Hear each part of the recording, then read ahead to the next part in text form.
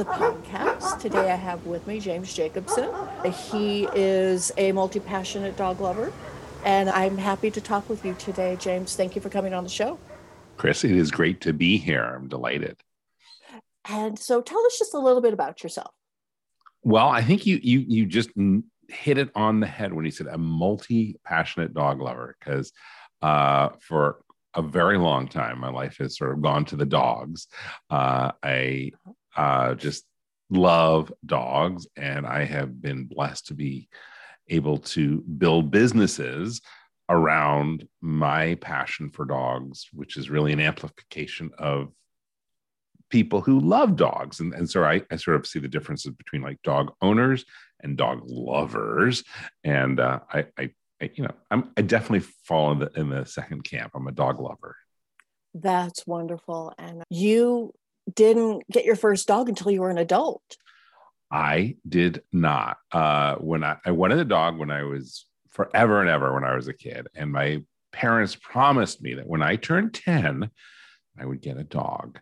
And I did everything to curry their favor and to prepare for this white dog that I had imagined and didn't have a name for her, but I knew this is where she will sleep. And I had planned everything. And this is not, something I started at 9.5. This is probably something I started at 5.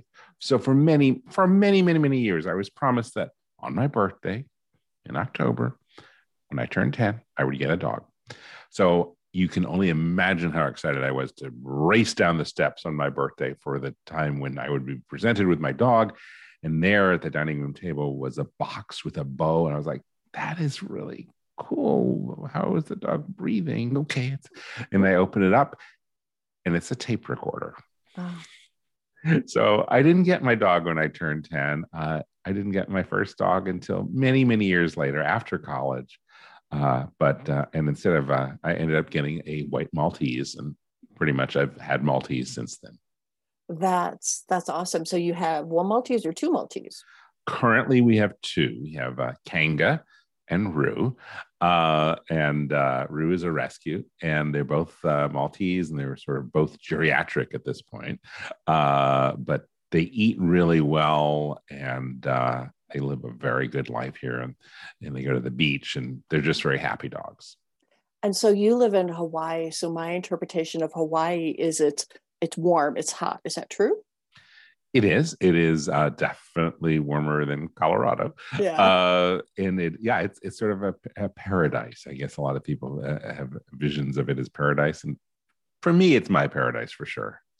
And so, are there any special considerations that you undertake for your dogs living in a warm climate?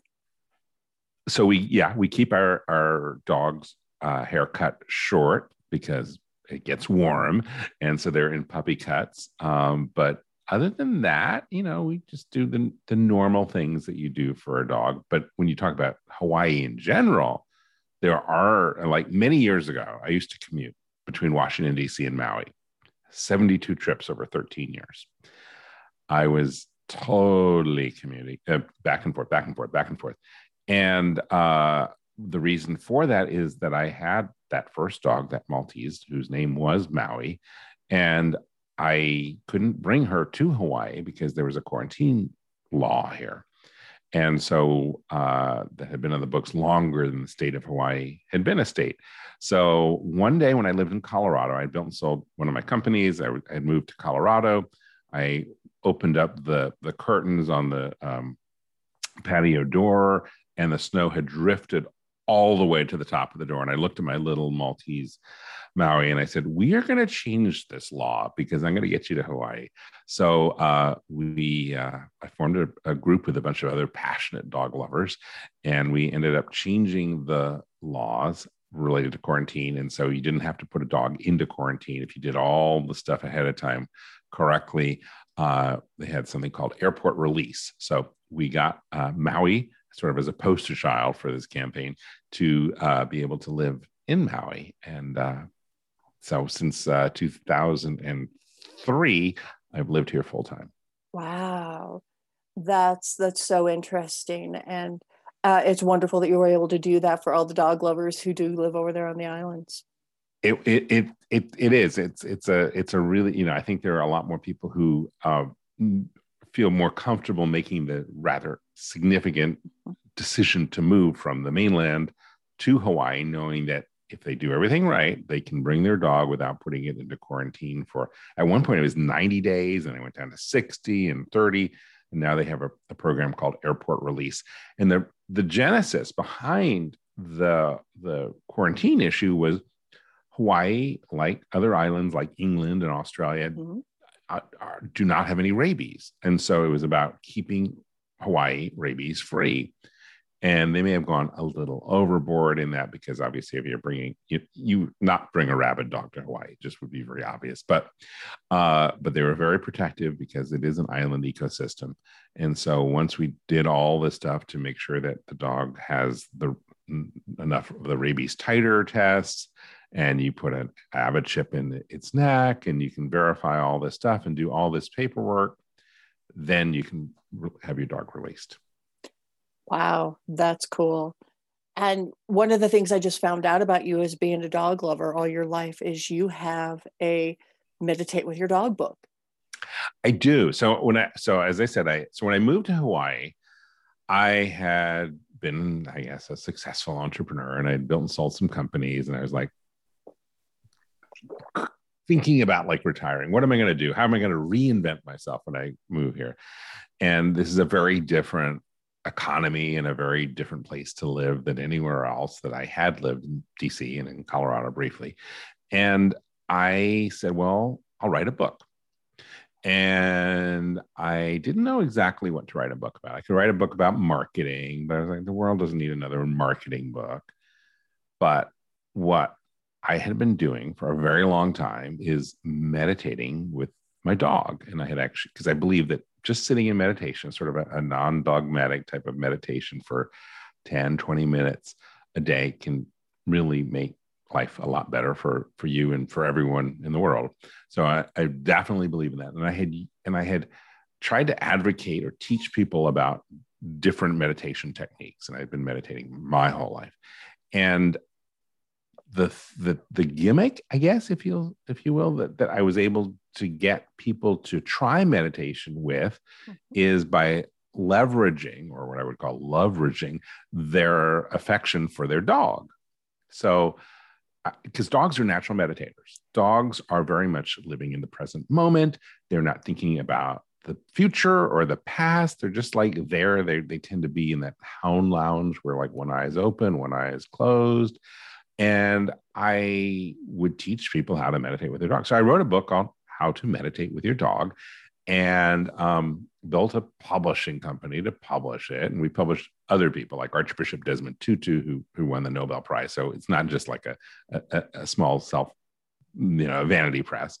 Mm-hmm. But we published, because I built companies. So we built a publishing company. Was when our second book was How to Meditate with Your Dog.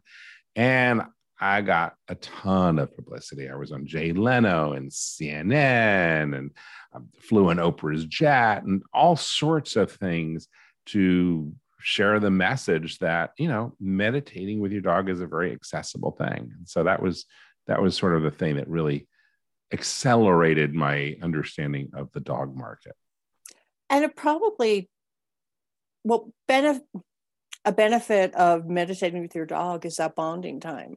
Do you think that that's a good? Oh, absolutely. Well, it's good for the dogs. It's good for the people. Sometimes people will do things that are good for their dogs. They're more likely to do something to help their dog than to help themselves in so many ways. And so it's good for the dog. It'll help reduce separation anxiety. It'll calm the dog down. I'll be able to go to work without coming home and the dog tearing everything apart because I meditated. And so they would do it, but of course they were deriving benefits. I got letters from people who, like, my father had a heart attack, and the doctor said, you have to just calm down. You have to meditate. You just have to, live a less stressful life. And he wouldn't do any of that. And then I found this book in the store, and because he loves his dog, he started meditating, and that is a miracle. And I got tons of people who sort of embraced meditation. It sounded a little new age, a little woo woo, but they'll do it for their dog. So that was the fun part. We all will do a whole lot of things for our dogs. And, So true. It's so yeah. true. And another thing that I really like about you and what you do is functional nutrients. Tell us about that, and I'll tell you why I like it afterwards. Sure. So Maui Media, the publishing company, we published a book that has now become the best-selling animal health book in the English language called The Dog Cancer Survival Guide by Dr. Dressler and Dr. Ettinger, who are veterinarians. One's a veterinary oncologist. One is what we call a full spectrum vet. That is a really significant book. It's like 500 pages. It is the Bible, if you will, of dog cancer. And unfortunately, as you know, cancer is the number one killer of dogs. 1 in 3 dogs get cancer, and 1 in 2 over the age of 10 die of cancer. It's a serious problem. So Maui Media did this book. And one of the things that Dr. Dressler discovered in the process of putting this book together and really rethinking the common approaches to cancer is how important diet is. And he looked at specific things that were important to helping dogs with cancer. And one of those is dietary apoptogens. And an apoptogen is basically a natural a substance that helps to support apoptosis. What's apoptosis? It's programmed cell death. So every day a normal cell is born, it lives, it dies, and that dying process is regulated through apoptosis. Well, in cancer, there's not, one of the hallmarks of cancer is the lack of normal apoptosis.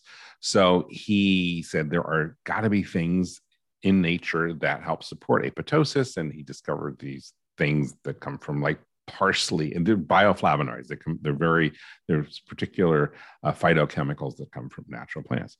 And so he started recommending that people chop up lots of parsley and put it in their dog's diet, and look for these other ingredients. And they were very hard to find and source and to do. And someone said, well, what if there was a pill? So again, I'm the entrepreneur. I said, okay, so I funded some research. We spent a lot of money, a lot of energy to develop this incredible nutritional supplement called ApoCaps.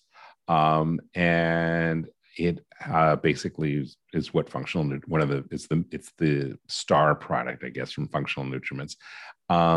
And ApoCaps has been around since, well, we started that in 2008. It came to market in 2010. So it's been a lot of time on the market and used by veterinarians and oncologists and dog lovers all over the world, millions and millions of doses. And it's just a really wonderful product. And then EverPup, which is the daily dog supplement, is an extension of that. And we do some other stuff for veterinarians as well.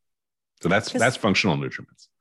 Because what I like about it is, because I don't know about you, as much as my dog loves her food, and she does, I could put a ton of parsley in there. I could put a ton of greens in there, and she ain't going to do it. She ain't going to eat it. She isn't going to eat anything.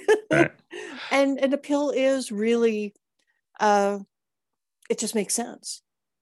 Well, it's a wonderful thing, and diet is such an important part of caring for a dog that's either has cancer or keep your dog healthy so you never have to deal with it.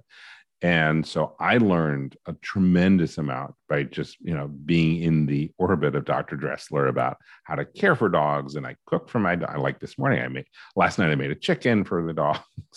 And I do lots of stuff and then sprinkle EverPup on it. And I just, when I first got a dog, I was one of those, just throw some kibble at it, whatever the vet recommends. But the more I have learned about the importance of nutrition, just like for people, I give that to my dogs because I love them. Well, we do. And to think of your dog getting cancer, I've had some clients whose dogs have had cancer, and they had the means to take care of them and help them and get them through it so that they could live that long life. Mm-hmm. And it was hard. They did the right thing by their dogs. They didn't suffer, but they can't tell you that they're not feeling good. They discovered the lump on the side of their leg. And I know I give my dogs vitamins because I want them to be in the best health possible. I give them really good food. And I think it just makes sense to try to not have them get the cancer. It does, and diet's really important. Obviously, our products. There's no cure. There is no cure for cancer. So really, the best thing to do is to try to prevent it in the first place, and support things with like Everpup has a small amount of the dietary apoptogens that are in apocaps in a much larger dose. So if you're constantly helping cells to live and die and go off naturally, that's a good thing. And just as, getting exercise and just loving your dog, maybe through meditation, maybe going through hikes, whatever, and just making sure that they live the best life possible. That's what I have pretty much focused on, is to improve the quality of life for dogs and the people who love them. That's wonderful. And so next I want to talk about your dog podcast network. Sure. I will always talk about DPN. So where do I start with that? Well, so when I was a kid growing up in DC, I did radio. I was so enamored with talk radio, and I was like, I didn't have a dog, right? So, but I listened to the talk radio a lot. There was a station in Washington. There was an NBC owned and operated station called WRC, and I would listen to talk radio, and I knew I wanted to be in talk radio when I grew up. But before that, I said I could do it as a teenager. So I actually sent so many letters to them, and they finally hired me, and I worked there for a little while. But I love the medium of talk radio. And then in college, I did radio, and when I graduated, I almost bought a radio station, and I really loved the medium because it's the theater of the mind, and you can do a lot of things with voice. And then podcasting came around in 2005, and I dabbled in it because I was here in Maui, and someone said, well, I was co-hosting a weekly radio show here in Maui, and I took the recordings from that and put them up on the internet as a podcast. And so we had an early podcast in 2005, but I never really thought of it as something serious. But people have said, you have a really nice voice. You should do something. You should do something about dogs, a dog podcast. And I thought about that for a long time. And I've seen the proliferation of podcasts, and there's so many out there. And I was like, I don't know, it's a lot of work. It's a lot of work. But I got into this habit years ago of going on these Think Weeks back when we could travel. Hopefully we can travel again very soon. And I would travel to oftentimes to Bangkok, because I had a conference there every year. So I was in Bangkok in October of 2019, and I spent time like, okay, what can I do? I have these two different dog related companies, a publishing company and a supplement company. What should I do? And somehow I kept getting the message, a dog podcast network, where you just do a lot of really high quality NPR quality shows focused on dog lovers. And I said, okay, I'm going to try it. I kind of wrote down some ideas and plans. I thought, well, we'll start that fresh in the first quarter of 2020, and the pandemic happened. And I said, okay, well, this is an interesting thing because the world changed. But I did start building it in 2020. So we have 3 shows on Dog Podcast Network. One is the first show actually was a show called Dog Cancer Answers, where we talk with veterinarians about dog cancer, and people ask questions and we answer those. And that's proven to be really helpful, but that's super niche. And it's one of the shows that I'm like, I'm sorry you have to listen to this show, because if you're listening to this show, it means you have a dog with cancer. I'm sorry you have to listen to it, but we're here. There's a large community, and we've built a whole ecosystem around supporting people with dog cancer, because I know how hard it is. But our other shows, our flagship show, the most fun show, Chris, is a show called Dog Edition, and that is a news magazine formatted show. It comes out currently once a week. My ambition is for it to come out twice a week, 3 times a week, 5 times a week. I'd like to do a 5 time a week.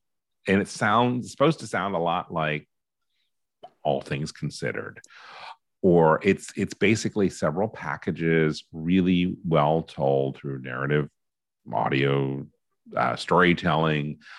We have an amazing team. Pamela Lawrence is in San Francisco. Caroline Winter, who just joined us from the Australian Broadcasting Corporation in Australia, and we're hiring more people, and we're just trying to tell amazing stories for people to listen to while they walk their dogs, which is what Dog Edition is about. And then we have another show. We're building more shows. We have a show coming out, Ask the Veterinarian, and we're just doing lots of things because I just love dogs. And I figure that if we produce, it's sort of like a build it and they will come. If we build great content, we'll build an audience and then figure out how to make it all work financially somehow. Because I think Dog Edition is perfect because I do go walking my dogs and they're about 20, 26 minutes each. And it is just the right amount of time. For me, I go out about 10, 15 minutes and I come back around. And if I'm taking a super long walk, I listen to 2. I love it.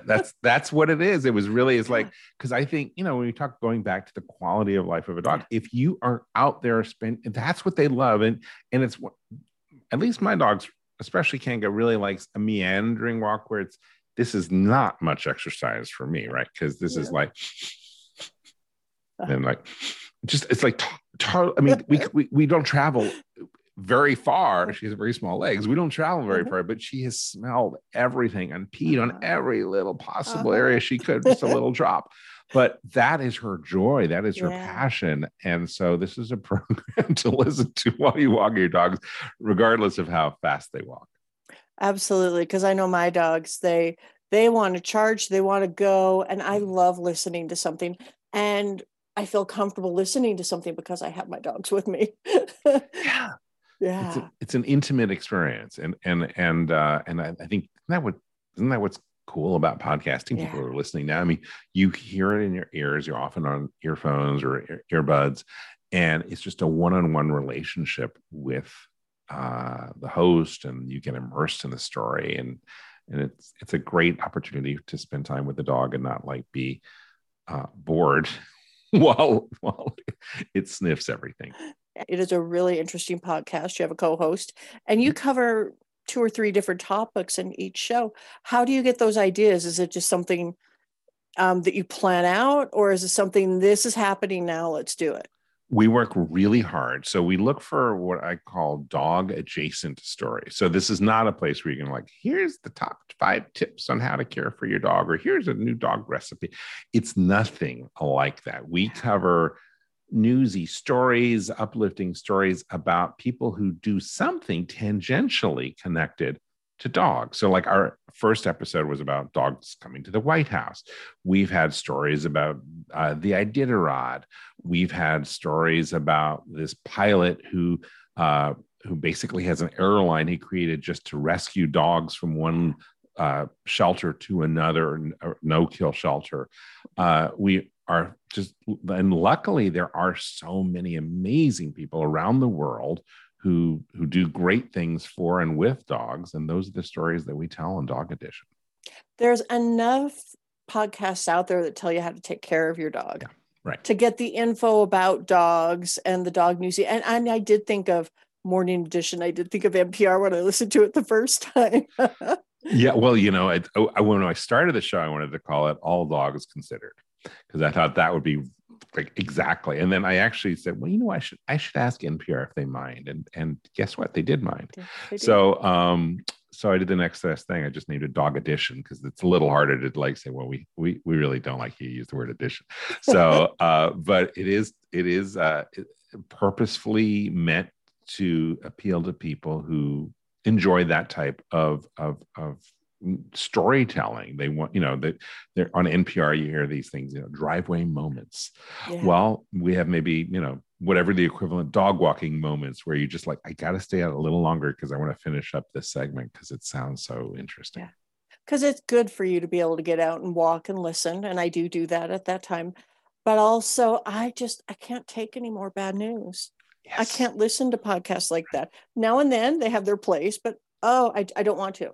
I don't want even the hint of it sometimes. Yeah, we know. I mean, that's sort of one of the motivations behind Dog Podcast Network is again, it was birthed in 2020, a very challenging year in a very divisive period of time in the world.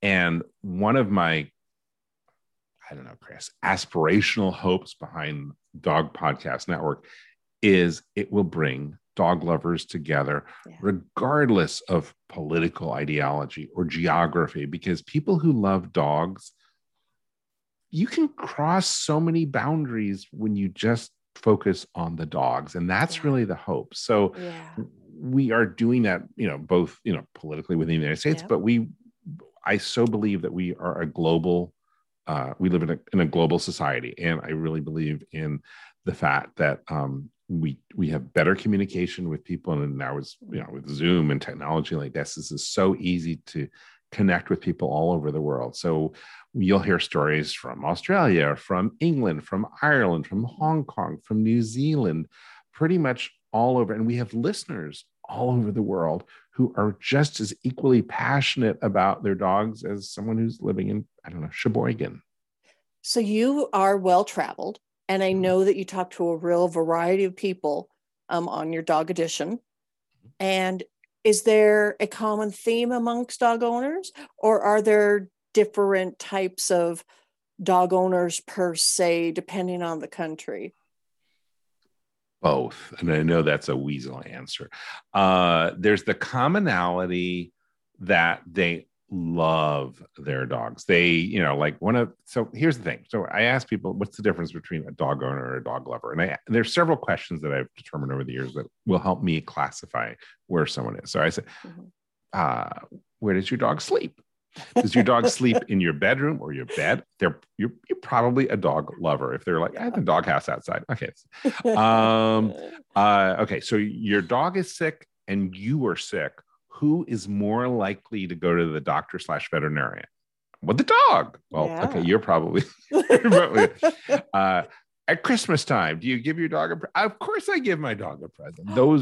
These are the types of things that I'm like, that's a dog lover. And those are universal. So it doesn't matter if you're in a country that, traditionally years ago, maybe 8 dogs, there are still people who are dog lovers today who are passionate and do it love them the same way we love them anyway.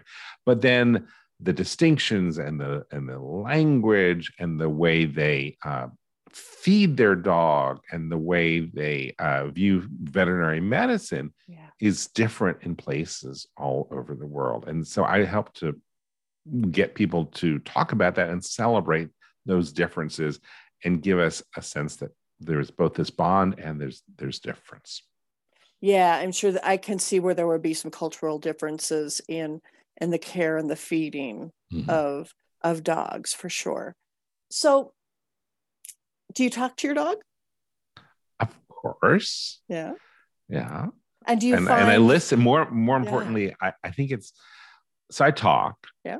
And I think okay, so we'll go back to again way back. My first project ever with dogs, ever with pets, years ago when I was 22 years old, I found a famous quote unquote pet psychic who was the original pet psychic. Her name was Beatrice Lydecker. And she was like the pet psychic to Secretariat, the racehorse. And she was on Merv Griffin and all that. And I had a video production company in Washington, D.C. And we did a video called You Two Can Talk with the Animals. And basically, and we sold it in Parade magazine, and it sold like 1 million copies of this $20 VHS tape. And it was about how to communicate with animals. So that informed my life with this, kind of like a little slightly nutty, interesting, kind of like definitely out there person. But I learned that when I was so young, and I was, sharing this and promoting this. And I learned that animals do think, they just think in nonverbal communication. So you got to communicate with them nonverbally. And so they probably have the intelligence of a 3-year-old. I mean, you're not going to sit and talk Einstein, Plato. I mean, this is just like, but 2 or 3, they get the basic stuff. But if you're able to kind of believe you can visualize what the messages that they're seeing and you're hearing. And anyway, so there's a whole nonverbal communication. So I do talk to my dogs, but more importantly, I listen to them. And that is a rapport that I have built over the years. And one of my dogs totally knows, like, Dad, I if I need to say something, I'll just look in your eyes and like think the thought. And of course I say it, and then she like gives me affirmation, like, that's it. Thank you. Good job. Good job, Dad. Well, because there is the realm of thought that they know 100 of our words, give or take, and we know a few barks. We know 3 or 4 barks. Yeah. I think that is totally true. And they do know our words. And there's a lot of stuff that's coming in the news. We're doing a story on this on Dog Edition soon about dogs who are being trained to be able to press buttons to synthesize, that have single words, so they can basically communicate in sentences using like 20 different buttons. And so dogs definitely have the ability to string together thoughts, and we just have to be able to open our minds to listen to them. Do you think there's such a thing as just a dumb dog? I do. Yeah. They're dumb people. They're dumb. I mean, we know that, right? There are some people who are like, okay, just maybe they see the world a little differently, or they just don't have all the synapses. Yeah. And so, there are some dumb dogs. I mean, I think that's the thing. When I wrote How to Meditate with Your Dog, people would say, well, what if I have more than one dog? I'm like, there's one dog that you're going to be more drawn to meditate with. You'll know it. So this is like a nasty thing. It's like saying, which of your children do you love more? No one ever wants to say that, but deep down, I think most parents like, there's this one. So I have 2 dogs. I said Kanga and Rue, and one is much smarter than the other. And so I enjoy my conversations a bit more with that dog. But I won't let the other one hear this because they listen to podcasts all the time. For sure. Mine do too.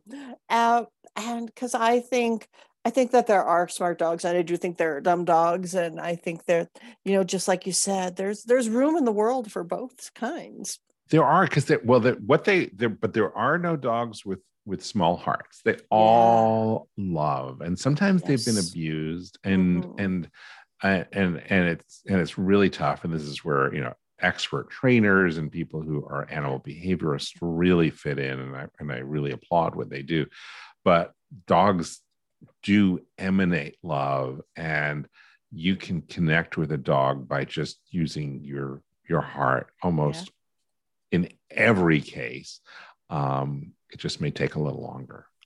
They know. Dogs know. And I do think I've always, in talking with some of my clients, I think dogs know a bad person. I've only had one dog in my life that's truly hated somebody.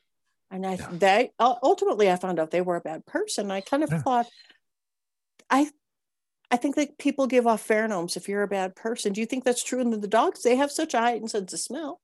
I think pheromones are definitely one of it. And that's kind of an easy one. Like, we know that everyone smells differently, and dogs have a sense of smell that I think is 10,000 times greater than ours. But I think there's even some other stuff. Like, my smart dog will watch TV, and if she sees a character who later on turns out to be a bad character, she knew it from the beginning. And I do not know. My wife and I look at this, and my wife's a writer, and she's very good at fiction sometimes, but it is we're not supposed to know this is a bad character. They just turn out to be. But Kanga knows ahead of time. And if there's a gun or if there's any violence, she hates it. She not a big fan of horses.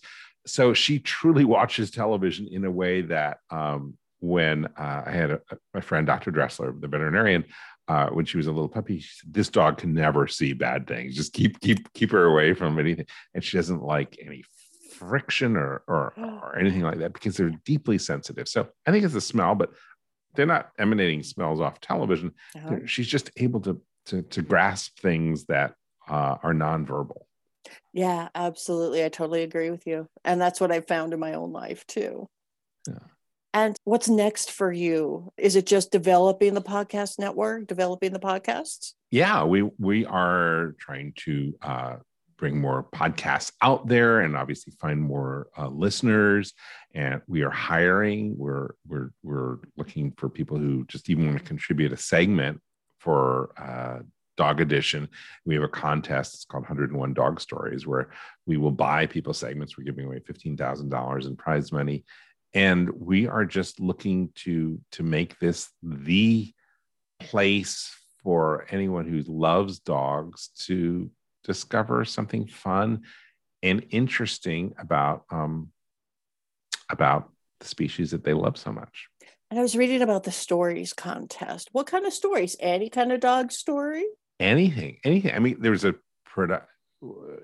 I think you have to listen to Dog Edition first to get this. It's not like just, we have high production standards. Yeah. But there are so many people who can tell great stories, and it can be, I don't know, a story about a dog that meant something to you, or a story about someone who's doing great things to support dogs, or a story about a business that has this really cool product, or there's so many things that are dog adjacent, or the environmental impact of poop bags, or there's just so many. I think there's pretty much any story in life.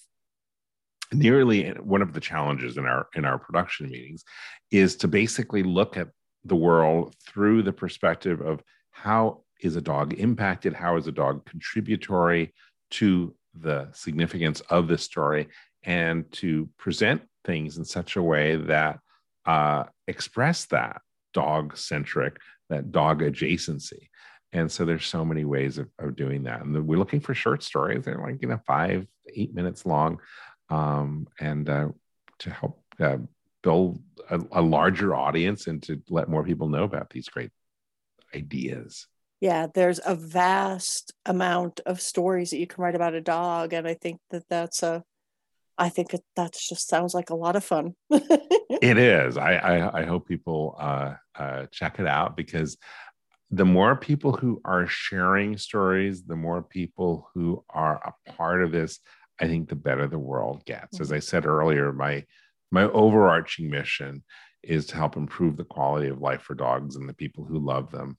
And these stories are one way of doing that. And these are the types of things, hopefully, that people sit around and, at the water cooler, or at dinner, or at the dog park, and say, "Did you hear about blah, blah, blah, blah?" And then, this is good. This is what we want.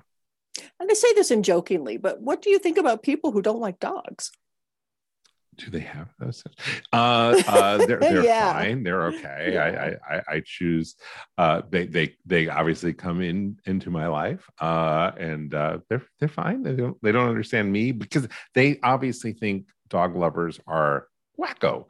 And I think part of what I try to do is validate. There are a lot of us wackos out there who live normal lives, but by day, but by night we just really want to hang out on the couch with the dog, or go for a walk, or give him a belly scratch, or contemplate what I'm going to cook my dog for dinner. And those are okay. People who plan family vacations around hotels and venues that enable you to bring your dog.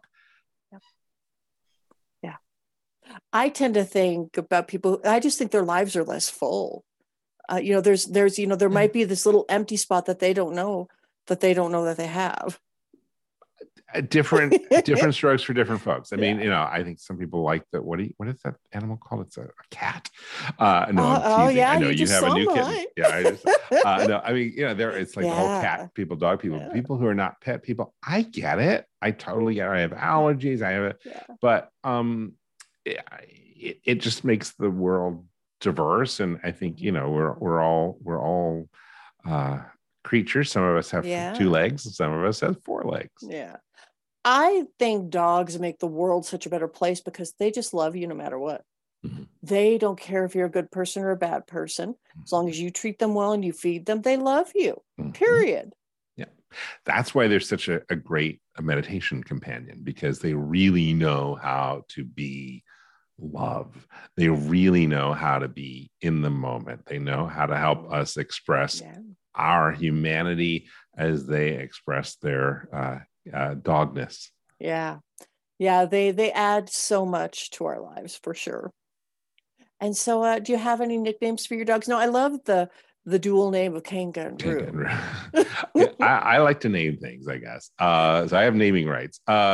So yeah, we got Kanga, and I named her Kanga with the idea that maybe someday there'd be a Rue coming along, and then an opportunity came to rescue a Maltese from a lady who had, was no longer able to take care of her, and it was a very cute little Maltese named Tinkerbell. And Tinkerbell was an awfully not the best. I just didn't feel very comfortable like walking down the beach. I'm a big guy walking down the beach like Tinkerbell, Tinkerbell. So yeah. I gently changed her name, but I was nervous about it because when we adopted Tinkerbell officially, everything, we knew everything was all settled, and then the owner handed her over and said, "Now, whatever you do, don't change your name." And I'm like, "Okay." So this is like, I'm like, okay. So for a while, I called her Tink. I tried, Bell or Tinker or whatever. It didn't quite work, and then so gradually we started calling her Rue.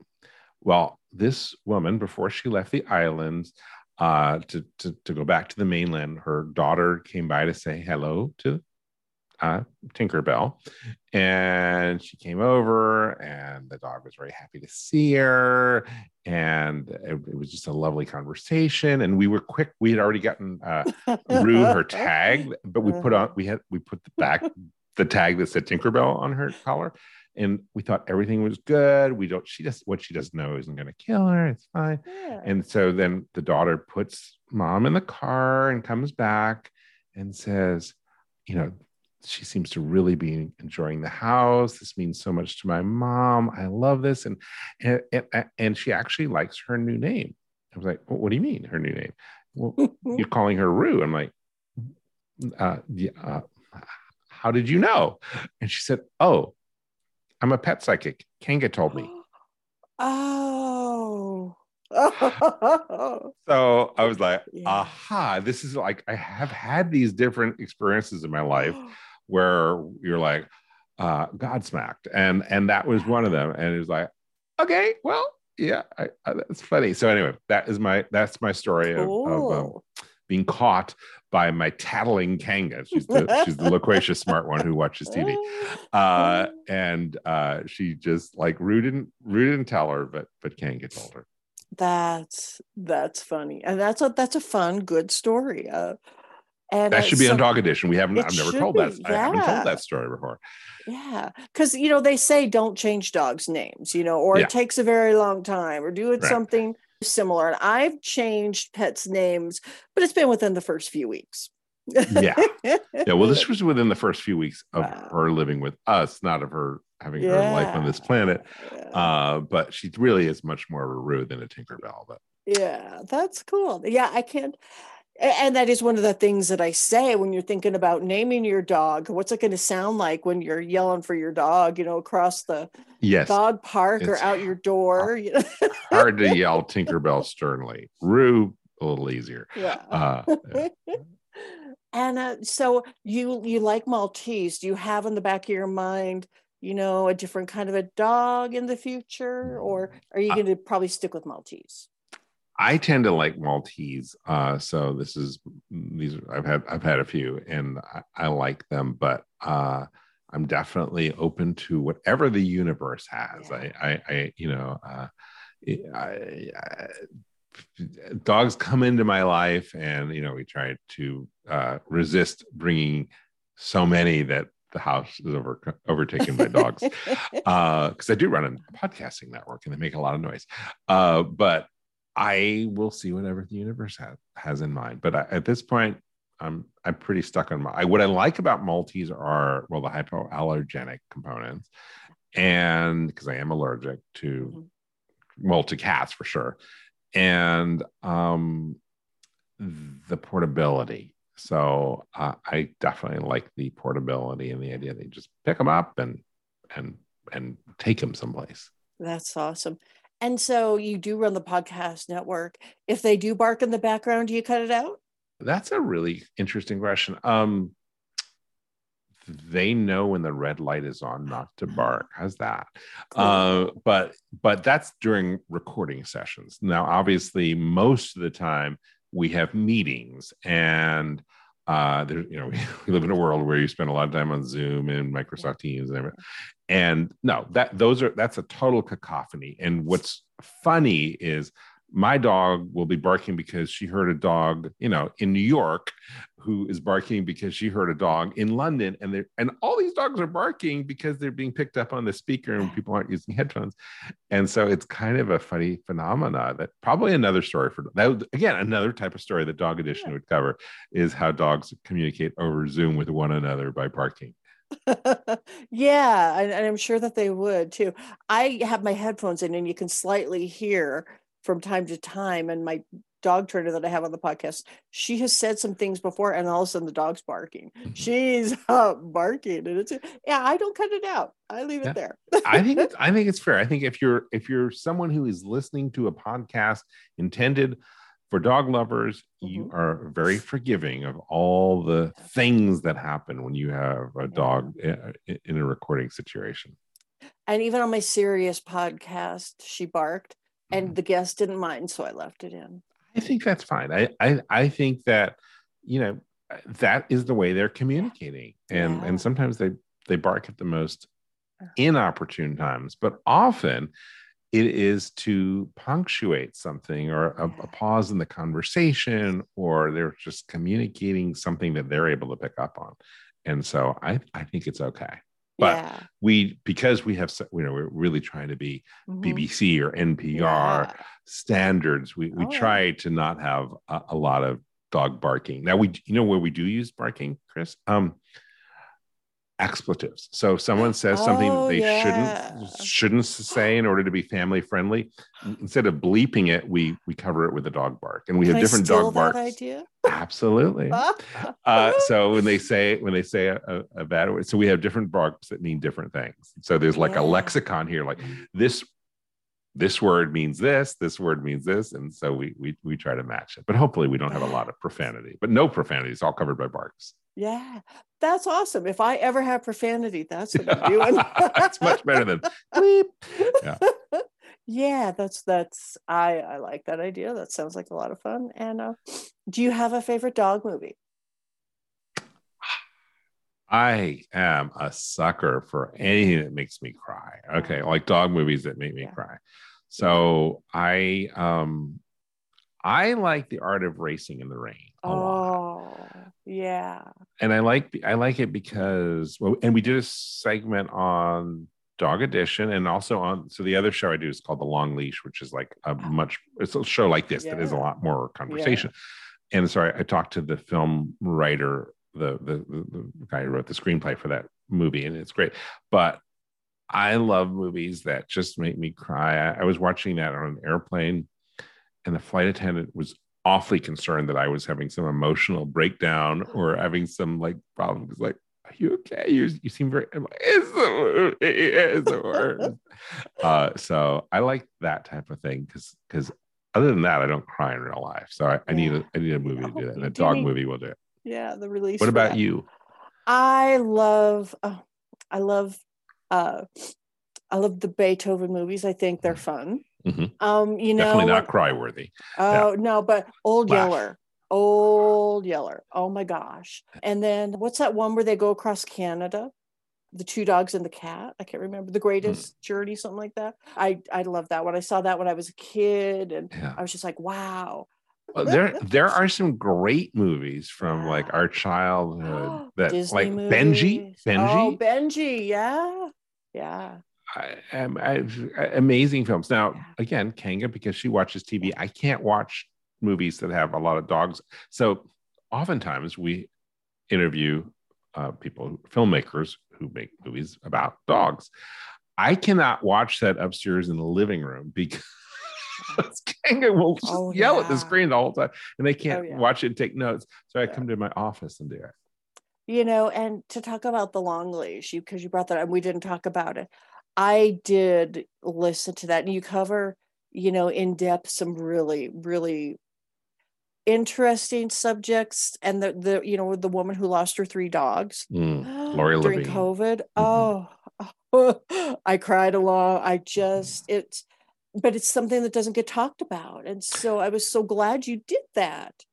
We try to really tackle things that are bold and make a difference. I mean, that was sort of the significance of that, because everyone who has a dog Yes. eventually, hopefully, will outlive their dog, and they will have to make a very difficult decision.